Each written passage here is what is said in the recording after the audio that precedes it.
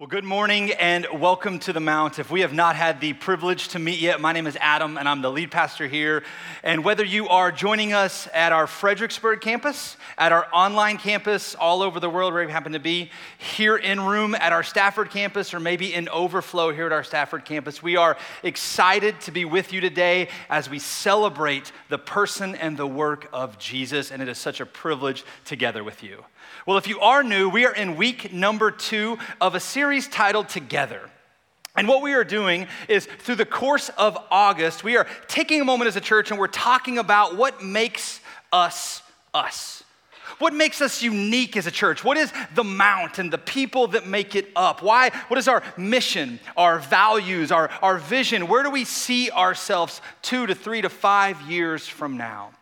And for those of you that maybe are new for the first time today, we said that there is a verse that is kind of underneath all of this series. And it's found in the 3rd chapter of the book of Ephesians that Paul writes to the church in Ephesus when he says this. He says, "Now all glory to God, who is able through his mighty power at work within us to accomplish..."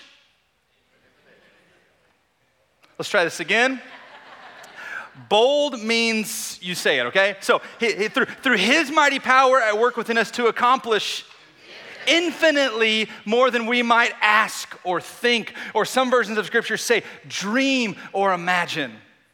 The idea here behind this verse is that we as a church believe that there is a God who is so powerful, so big, so good, so mighty, that when we, as people who make up the church, lean into him and really seek him and pray and ask him what he wants, his will to be done, what we will find is not only corporately as a church, but individually in each of our lives, he will do through his power more than we could ever ask, think, dream, or imagine. Because he is a bold, big God. And we said last week, that what we believe determines what we do. And if we believe that God is a big God who can accomplish infinitely more than we might ever ask, dream, think, or imagine, or plan, then we must live according to what we believe. If God is bold and big, then we must live bold and courageous. We said that as a church, our desire, not only corporately as a church, but individually, is that we would be the type of church and the type of people who are kingdom-minded, who are big dreaming, bold thinking, risk-taking people who are willing to do anything and everything to advance the kingdom of God here in our communities, wherever our campuses are, and all through the world. And we said that we were going to do over the next couple years several key things to help us kind of move in this direction. If you remember, we said the first thing is we're going to introduce more people to the story of Jesus. We want to introduce more people to the story of Jesus. We believe with everything in us that the story of Jesus, his birth, his life, his ministry, his death, and his resurrection and his eventual return at the end of times, as we find in Scripture, is the story that is above and beyond any story the world has ever known. It is the story that has the power to change and transform everything and everyone. And we want to introduce people to that story more and more. We said last week there are 2 ways we're going to go about this. We said the first way is that we're going to invite people to join us. And we're going to come back to that in just a little bit. But the other way is that we want to go to others. We want to go to them. We said that the church at its best always functions and thrives when it is bold and courageous. And the local church, if we believe that it is the hope of the world, it is only the hope of the world if it is mobilized. It is not the hope of the world if it just sits there in its comfortable building and waits for people to come to it. So as a church, as people who make up the church, we want to go to others. What does that look like? That means we're going to serve people in our community over the next couple years. And the Mount has a rich history of doing this, but we want to lean in and really trust God to do some big things. And as we ramp that up, as we go to the people in our community who maybe are the least of these, the people who are overlooked, the outcast, the broken, the people who they think if someone from church who believes in Jesus comes near them, they will be judged. We want to go to them and serve them. We want to lay down, sacrifice our wants and our desires to help them, provide for them, pray for them, hug them, for those of you that are comfortable with that. love them. We want to be the church in our communities and in our cities and in our world.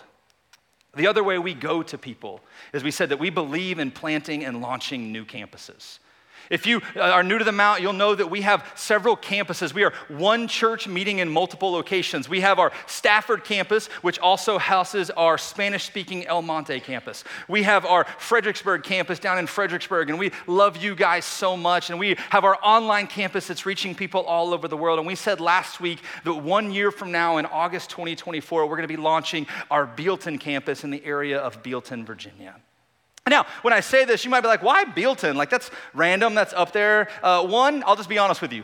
We prayed about it, and we felt like that's where the Lord was leading us.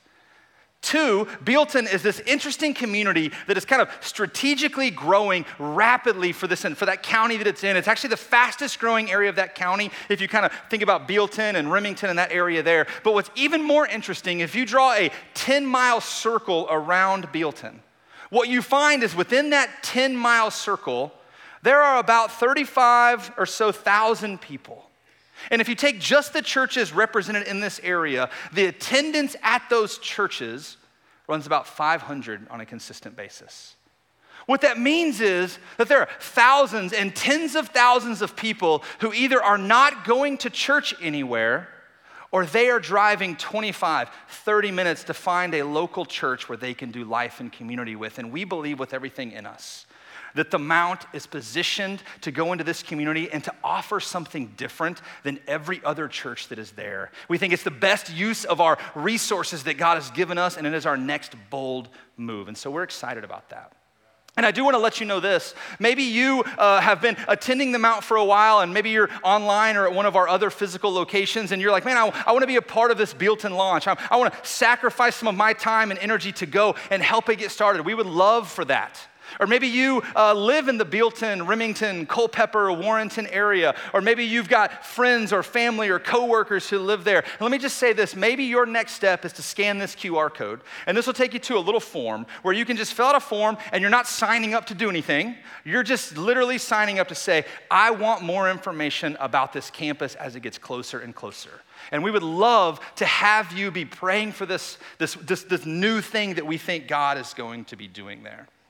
And so first we want to introduce more people to the story of Jesus. Secondly, we want to strengthen our discipleship culture. We want to strengthen our discipleship culture, and we're going to talk about this next week. And so I'm really excited, and so I'm not going to go into a lot of details, but I'm just going to say this. We want to be the type of church that doesn't just go wide, but the kind of church that goes deep. We want to be the type of church where no matter how long you have been journeying with Jesus, whether you are here for the very first time and you believe nothing that we believe, or whether you are 98 years old and you were born in the church and you've been following him for 98 years old, there is always another step you can take in your spiritual life. And we want to be a part of helping you figure that out and discern it.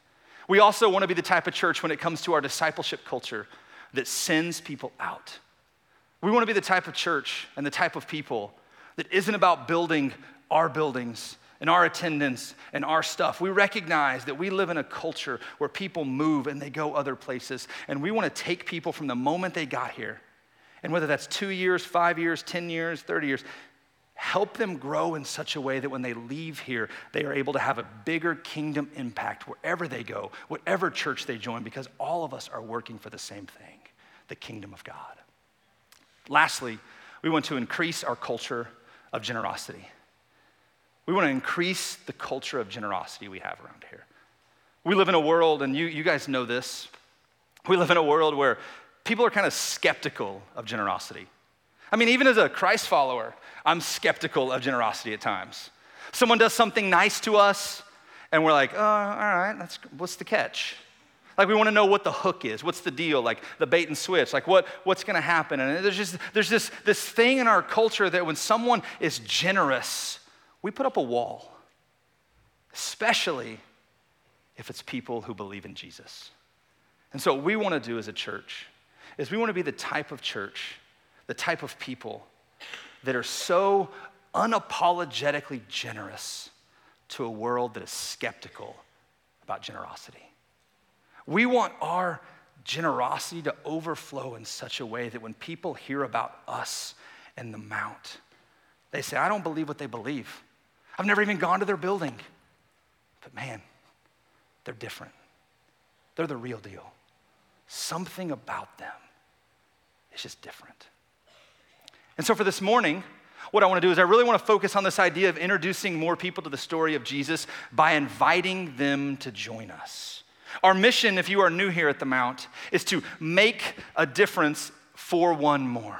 It's everything. I said this last week. It's everything we do. All of our energy, our passions, our prayer life, our planning, our dreaming, our creative juices. It's to help make a difference for one more person. That can be one more person who's outside of these walls, who has never been to church. That might be a person, we want to make a difference in the life of someone who's been following Jesus their whole life, help them take that next step. But we exist to make a difference for one more. Everything we do is about us sacrificing and laying down our wants and our desires and our preferences so that other people's lives can be different. In fact, we believe in this so much because the person we follow, the person we believe in, Jesus, said this himself. In fact, in Scripture, you'll see this in Luke chapter 19, verse 10, where Jesus said this. He said, for the Son of Man, that's him, by the way, for the Son of Man came to seek and to save the lost. Jesus says, my mission, my purpose, my existence is to go and find the people who are far from their relationship with God and to point them back to saving faith and grace and forgiveness. It is everything he did. And he taught about it over and over again in Scripture. We see in the Bible, if you're familiar with it, we see where Jesus talks about the lost sheep, the lost coin, the lost son. We see where he gives these examples and he says, wouldn't any shepherd leave the 99 to go after the one who was lost and confused? And it's not because the masses or the 99 faithful, devoted people who believe in Jesus don't matter. No, they matter just a lot. But Jesus says the person who is lost, the one, matters more. And it was who he was. Not only that, but it's what he commanded his followers to do. He told them to go and tell the world about him, to teach them, to baptize them, to explain all of his teaching so that they understood and had saving faith and a maturing growth in him throughout their years of following him. In fact, it was amazing to see that you look at Scripture and what you see is consistently over and over is his followers begin to live this out. In fact, there's this recurring theme that you see in Scripture over and over again where found people find people. It comes up over and over again, this idea that found people find people. We see this in John chapter 1 in the life of a guy by the name of Andrew. Jesus comes to Andrew and says, Andrew, follow me. And Andrew's like, sure, absolutely. But in the process of following Jesus, we're told he goes and finds his brother Simon, and he says, Simon, I want you to come see this guy by the name of Jesus. I think he's the Messiah. And he brings him. In Scripture, he doesn't just invite him. I love it. He says he brought Simon to Jesus. And we see this also just later in the chapter. It says this, as the chapter continues, the next day, Jesus decided to leave for Galilee. And finding Philip, he said to him, follow me. And Philip, like Andrew and Peter, was from the town of Bethsaida. Philip found Nathanael and told him, we have found the one Moses wrote about in the law and about whom the prophets also wrote, Jesus of Nazareth, the son of Joseph. He said, Nazareth, he's like, hey, come. And he's like, Nazareth, can anything good come from there? And Nathanael asked, what did he ask? Come and see. Listen, Philip's basically like, hey, come see this dude named Jesus. And he's like, but I got lots of questions. Like, can anything good come from there? What about this? What about this? And basically in Philip, in essence, is like, listen, I can't answer all your questions. But here's what I know. Just come and see. I saw something. I experienced something. And I can't explain it. I can't fully articulate it. I don't have all the right words. I can't argue with you about whether he's from the right town or the wrong. No. All I can say is just come and see this guy by the name of Jesus. Because once you see him, once you experience him, you will be changed forever. Do you see the formula? Just in case you missed it, check this out. Jesus found Philip. Philip found Nathanael. And in turn, Nathanael found Jesus. Found people find people. It's what we do. It's who we are. We see this again in the story of the Samaritan woman at the well. Jesus sees her, talks to her. She immediately runs back to her town and says, listen, come and meet this dude. Just come and see this guy who told me everything about me. Found people, find people. Why? Because once we've experienced and seen what Jesus does, we can't help but want others to see and experience it too. It's what we do. And maybe you're here today and you're like, great. Like, am I like somebody's project? Like, I got invited because I'm like their project? No. You're here today because someone invited you, and I just want you to know this. We're so glad you're here, but you are here. They invited you because they love you, and they care about you, and they want you to know that God has done something in their lives, and they can't wait for you to see and experience what he does. Because it's a fundamental human thing about us. When we see and experience something magnificent, we tell people. You see a beautiful sunset, you take a picture and you post it for people. And you're like, look at God's beauty. You go to a great concert, you tell people, oh, if you get the chance, you should go see blah, blah, blah in concert. They're so great. It was so awesome. And I just wanted to stay there all day, even though it cost $1,000. Blah, blah, blah. It was awesome, right? You eat a great meal, you become like a walking advertisement. Oh, you're going to there? Oh, you got to try this. This is so good. Don't eat this, though. This is make you too full, and you got to save room for dessert. Like you are telling people what you saw and experienced. Why? Because when something changes us, we share it. We tell others about it. We see this in Acts chapter 4 when some of the original followers of Jesus, they got arrested for talking about Jesus. Look at this. The religious leaders say, what should we do with these men? They're like, what do we do? Like, they just keep talking about this Jesus guy over and over again, talking about him. We can't deny that they have performed a miraculous sign and everybody in Jerusalem knows about it. But to keep them from spreading their propaganda, I love that word, right? Their propaganda, we must warn them not to speak to anyone in Jesus' name again. They said, listen, God did something. We can't deny it. The people in Jerusalem can't deny it. There was a miracle. Something happened. Even the religious leaders, their enemies, said something happened here. And they said, but we can't have them talking about it all the time. They're causing this movement, this rebellion, this chaos. Scripture tells us right before this that they are turning the world upside down because of their constant talking about Jesus. So the religious leaders, they called the apostles back in and they commanded them never again to speak or teach in the name of Jesus. But Peter or John replied, and listen to the reply, do you think God wants us to obey you rather than him? They didn't say we'll think about it. They didn't say we might be able to cool it down a little bit. No, they said we cannot stop about everything that we have seen and heard.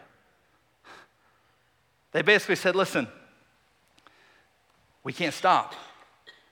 And what's funny to me, sometimes what Scripture doesn't say is just as important as what it does say. Notice it doesn't say, we cannot stop telling about our theology. We cannot stop posting our political view about Jesus on Facebook. We cannot stop arguing right or wrong beliefs. No. It says we can't stop telling about what we've seen and heard. I don't know if you know this, but right theology is not the most attractive thing to someone who doesn't know Jesus. Right. There is a proper time and a proper place for right theology, where we unpack what we believe, the deep core truths of Scripture and how they flesh out in our daily lives. But the attractionality of the local church, the attractionality of Jesus' followers to an unreached world is the things that we have seen and heard. What I mean by that is what attracts people to Jesus is not right theology, it is you. It is the story of you going from death to life. It is the story of you going from addiction to freedom. It is the story of your marriage going from broken and shambles, no way forward, to thriving and intimate and close like it's never been. It is the story of your kid who was lonely and depressed and isolated, finding purpose and significance in the world now. The story of Jesus taking people that were one thing and making them totally something else is the most attractional thing the world has ever known. Scripture says, just come and see.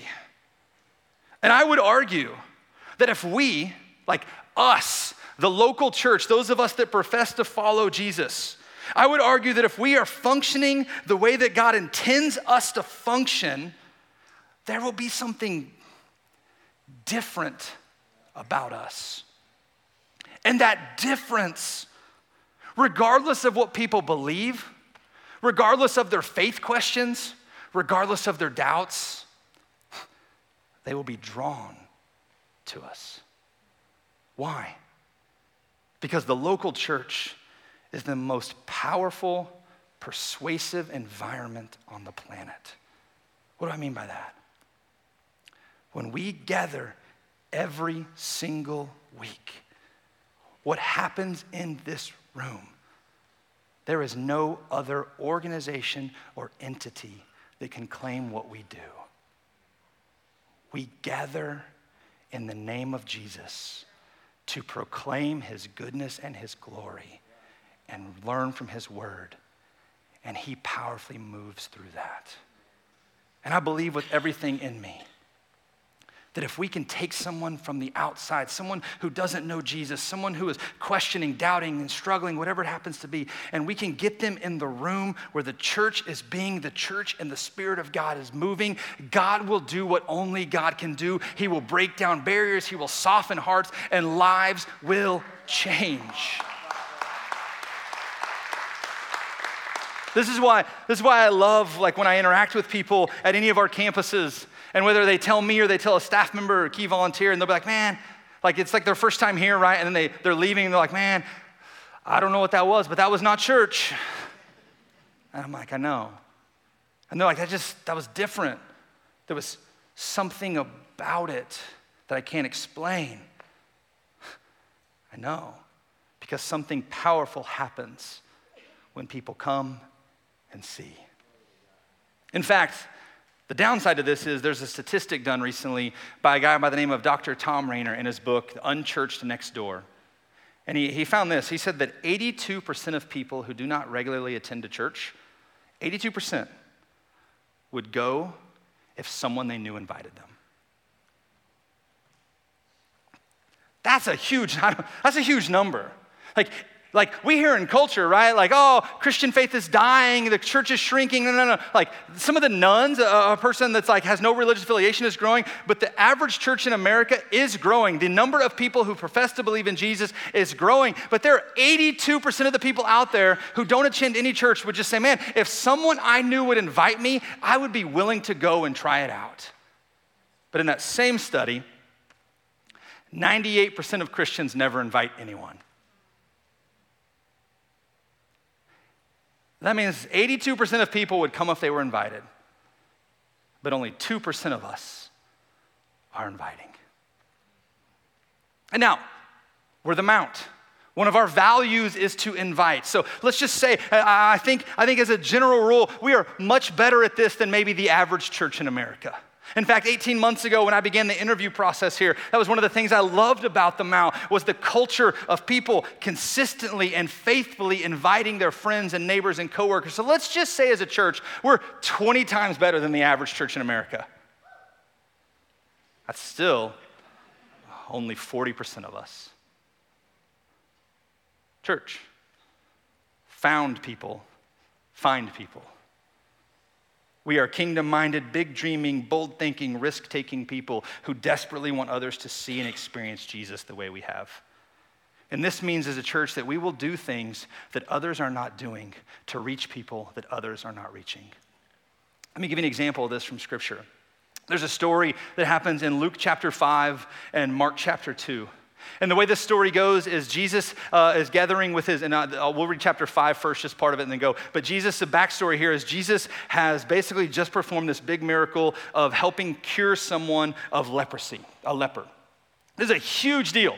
We can read over this and be like, oh, he cured someone. He cures all people all the time, right? It's just another miracle. No. No one in the history of Israel had, like recorded history ever, had ever been cured of leprosy. Why? Because the prophecies would say in the Old Testament in Isaiah that the only person who will be able to cure leprosy is the Messiah. So for thousands and thousands and thousands of years, there has not been a single Jewish person who had leprosy who was cured. And then Jesus shows up on the scene and cures one. And you can imagine the buzz this would create. You can imagine the controversy. And so the religious leaders were told in Luke chapter 5, it says, one day when Jesus was teaching, and Pharisees and teachers of the law, the religious leaders were sitting there. They had come from every village of Galilee and from Judea and Jerusalem. So Luke tells us the backstory. The religious leaders come to hear Jesus teach. He just performed this miracle, and they're like, okay, like maybe he's the Messiah. Let's hear him. Let's talk to him. Mark chapter 2 picks up with the rest of the story. It says, a few days later, when Jesus again entered Capernaum, the people heard that he had come home. They gathered in such large numbers that there was no room left. We'll come back to that. And he preached the word to them. Some men came, bringing to him a paralyzed man carried by 4 of them. So Jesus arrives back after healing this leper, and he gets into his town, and he goes to this house, and all the religious leaders come, and they all get inside the house, and they're ready to hear him teach. And while this is happening, the crowd is growing larger and larger and larger, so large that there's no room in the house. People are having to stand outside the house to find room, just hoping that as the windows open up, they can hear the story, the teachings of what Jesus did. They just want to see him. They just want to experience who this guy is. And then we're told these 4 guys come up carrying one of their paralyzed friends, right? And what we don't know about these guys is how far they journeyed. But we know that they show up and there's 4 of them. And they may have journeyed for a very long time, and they get here and they desperately want their friend to see and experience Jesus. Why? Maybe because they thought life change was going to happen. Maybe they were like, I just don't want to carry this dude back 5 miles. We don't know, right? But we know at some level they wanted their friend to see and experience Jesus. And here's what I love about this. It took 4 of them. 1 guy didn't bring his friend to Jesus. 2 guys didn't bring their friend to Jesus. It took 4 of them working together. What does that mean for us as a church? That means maybe you are serving in the parking lot, or a greeter, or in the kids ministry, or leading middle school boys or high school boys, or wherever you happen to be volunteering, and you are just saying, man, I'm just doing this thing over and over and over again. Let me just tell you that every single role you serve here at the Mount, when someone else invites someone to come with them, you are working together with them to point them to see and experience Jesus in a new way. It takes all of us working together. Every role and person is important. Now, look how this continues. So they were carried by 4 men. Since they could not get him to Jesus because of the crowd, they made a what? In where? Above Jesus by doing what? Threw it, and then lowered the mat the man was lying on. Like, I love this, right? Like they literally show up, they're outside the house, and like, oh, we got to get him to Jesus. Look at the crowd. They dug a hole in someone else's roof. Now, if you've been around 4 guys together, you know how this probably went down. There was one friend, they carried him all the way, and he's like, I'm not walking him back. Like, that's not happening. Like, it's sweaty, and I'm just hot. You know what? I have an idea. And he's like, what if, just wait for it, like, what if we climb up on the roof, we dig a hole, and we just lower him down in there? I love this. They were willing to do what no one else was doing to have their friends see and experience Jesus. And that's the kind of church we want to be. A church that will do things that others are not doing to reach people that others are not reaching. If you're taking notes, you might write this down. We want to be a church that digs holes so that others can see Jesus. Because think how this conversation could have went. They could have been standing out there, and the friend could be like, I had an idea. What if we climb up on the roof, dig a hole, and lower Jesus? There could have been one of the friends that's like, yeah, I don't think we should do that. It's not our house. So we can't just destroy someone's property. And even if we get up there, like, what if we dig a hole and like the structure collapses and it kills Jesus? That's kind of a big deal, guys. Or what if we get up there and we make a hole, and as we're lowering our paralyzed friend down, we tip it and he falls down? Like, do we need to have him sign a waiver? Like, how does this work? Like, what's our insurance policy gonna cover this? Like, they had all the reasons in the world to not dream big or be bold or take a risk. But no, they decided, because we want our friends to see and experience what has changed our life, we will dig holes so that he can see him. Church, we wanna be that type of church. We want to be the type of church that does things that other people aren't doing so that people who are on the outside and don't know Jesus can finally one day meet him. And what that means is we're going to try things over the next couple of years. And I'm just going to tell you, those things, some of them are going to fail. And you're going to be like, but why did we do that? That's so stupid. I could have told them that. No. Because we're trying new things to reach people that others are not reaching. We will try, and some will work and some won't. But we will not stop, because we will dig holes so that others can meet Jesus. It's who we are. It's what we do. The story continues. This is my favorite part of this. Verse 5. When Jesus saw, well, hold up. When Jesus saw their faith, he said to the paralyzed man, "Son, your sins are forgiven?" That doesn't make any sense to me. Why wouldn't it say when Jesus saw his faith? Here's what I want you to see. The paralyzed man's life was changed. His sins were forgiven, and he began to walk because of the faithfulness of his friends. What do I mean by that? They believed with everything in them. If we can get him in front of Jesus, Jesus will do what he does. And they believe that. It's the kind of church we want to be. We want to believe deep in our core that God is the one in control. He is the one powerful. He's the one that changes lives. But if we can just get people to meet him, to see him, he will do what only he can do. And here's maybe the saddest thing about this story for me, just my opinion. There were people in the house, religious leaders, who could have made room for those on the outside, and they chose not to. And here's the deal. And there's this tendency in the American churches that once we get in the house, we forget about those on the outside. Because once we get in the house, everything becomes about our preferences and our wants and our needs. We want the volume a certain way. We want the lights turned up a little more or turned down a little more. We want this to happen in kids ministry. We want this to happen in student ministry. We want the worship song to have less bass. We want the pastor to stop making us say words out loud. And it becomes our preferences that we want. And it all becomes about us and us and us and us and everything that we want, that we become so focused on what's happening inside of our house that we forget about those on the outside of the house. Tom Rainer in his book has this quote. I want you to hear this quote. When the preferences of the church are greater than their passion for the lost, the local church dies. When my passion, when my preferences as the leader, when your preferences as the congregants, when our preferences matter more than the people outside, we might as well close down now and go home. Because found people find people. And listen, I get it. Like Mount Family, are you willing to sacrifice so that those on the outside can get inside? Are you willing to sacrifice the things you want, the things, your preferences, your needs, so that those who are far from God can get on the inside? And I get it, right? Like, life would be so much easier if we didn't have to worry about inviting people to see and experience Jesus. Like, think about it. You would have found a parking spot much easier this morning. If we didn't have to invite these people all the time, you would be able to sit in the same seat every single week and no one would ever take it. If we didn't have to invite all these people, I wouldn't have to preach 3 times every week. I could preach once and then go take a nap.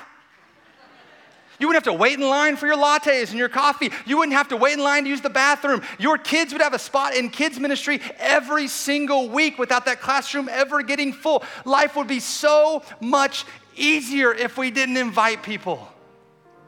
But that's not who we are as a church. Why? Because we believe with everything in us that found people find people.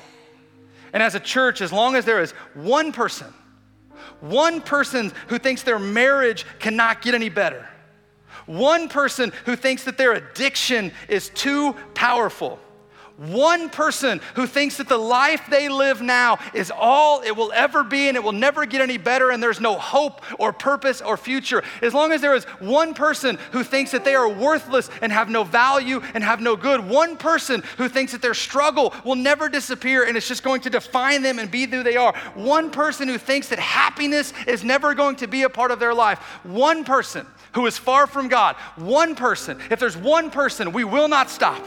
We will not quit because we are a church where found people find people. We will do what others are not doing to reach people that others are not reaching. We believe the local church is the hope of the world when it is mobilized, so we will go to people and invite them to come and see this God who changes lives each and every week. We believe if we can get people in the presence of Jesus in the room, he will do what he can do. We will lay down willingly our preferences so that those on the outside can come inside. Church, who are you bringing? Who are you bringing? And like I said last week, it's not because we want our buildings full. It's because we want eternity full. And this building, whether it's Fredericksburg, El Monte, Stafford, Bealton, or wherever we happen to be, it's like a holding room for what's to come. And I want our holding room to be full of people who can't wait to experience forever. Such a party moment. Who are you bringing? Let's pray. Jesus, we are thankful that you, God, you are a God who initiates and invites people. God, for those of us that have been following you for a long time, each and every day you are still inviting us to take a deeper step. You are inviting us into your presence, to your love and your forgiveness. Maybe you're here today as we continue praying, and if you were just kind of being honest and bold this morning, you would say that there's someone in your life that you need to invite. Maybe you've been hesitant, nervous, trying to figure out, I don't know what words to say, I'm gonna mess this up. Let me just say, man, be bold, be courageous. The church has thrived and functioned at its best when it is full of bold, courageous people who tell others to come and see. So if that's you this morning, I just want to be able to pray with you. If you say, man, there's someone on my heart that I know I need to be inviting to church and I just haven't, would you just raise your hand wherever you are? Hands all in the room. I pray for every hand that is raised, Father, that you would give them supernatural spiritual boldness to be a person who invites. God, I pray for the person they're thinking about inviting. You would begin breaking down walls and barriers and excuses, God, that they would respond to an invitation to come and see your goodness and your grace. As we continue praying, maybe you're here this morning and you are a person that someone has invited. Can I just say I've been there? In fact, every single one of us in this room, whatever campus we happen to be on, we all are here because someone at some point in our spiritual journey invited us to come and see. So you are not alone in the fact that you are here because someone else invited you. But here's what I will say. It's not by accident. You are here because God put it in that person's heart to invite you. Because God wants you to know that he loves you and he cares for you. And I can still remember the first time for me 19 years ago when I stepped in church for the very first time after someone invited me. And I was overwhelmed. overwhelmed by my selfishness and God's goodness, by my drifting life and his purpose. And can I just say that could be you this morning? If you're here for the very first time and you want to surrender your life to Jesus, the guy who died 2,000 years ago to forgive you, to erase your debt to God so that you could live a purposeful life full of joy and satisfaction. If you, for the first time in your life, in the stillness of this moment, want to respond, just slip up your hand wherever you are. Jesus, I need you.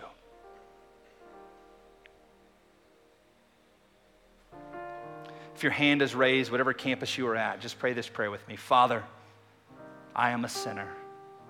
I need your love. Come into my life.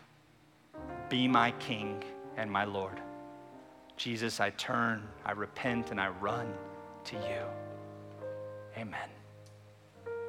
If you prayed that prayer for the first time and our prayer team didn't make it around to you with a card, we want to let you know that on the seat back in front of you, there is a QR code. You can scan that QR code and let us know about your decision to follow Jesus. For the rest of us, we're going to stand, we're going to sing and worship a God who invites us to go deeper into him. And if you want to pray, if you have something going on in your life, our prayer team will be down front at all of our campuses. Let's stand and let's sing.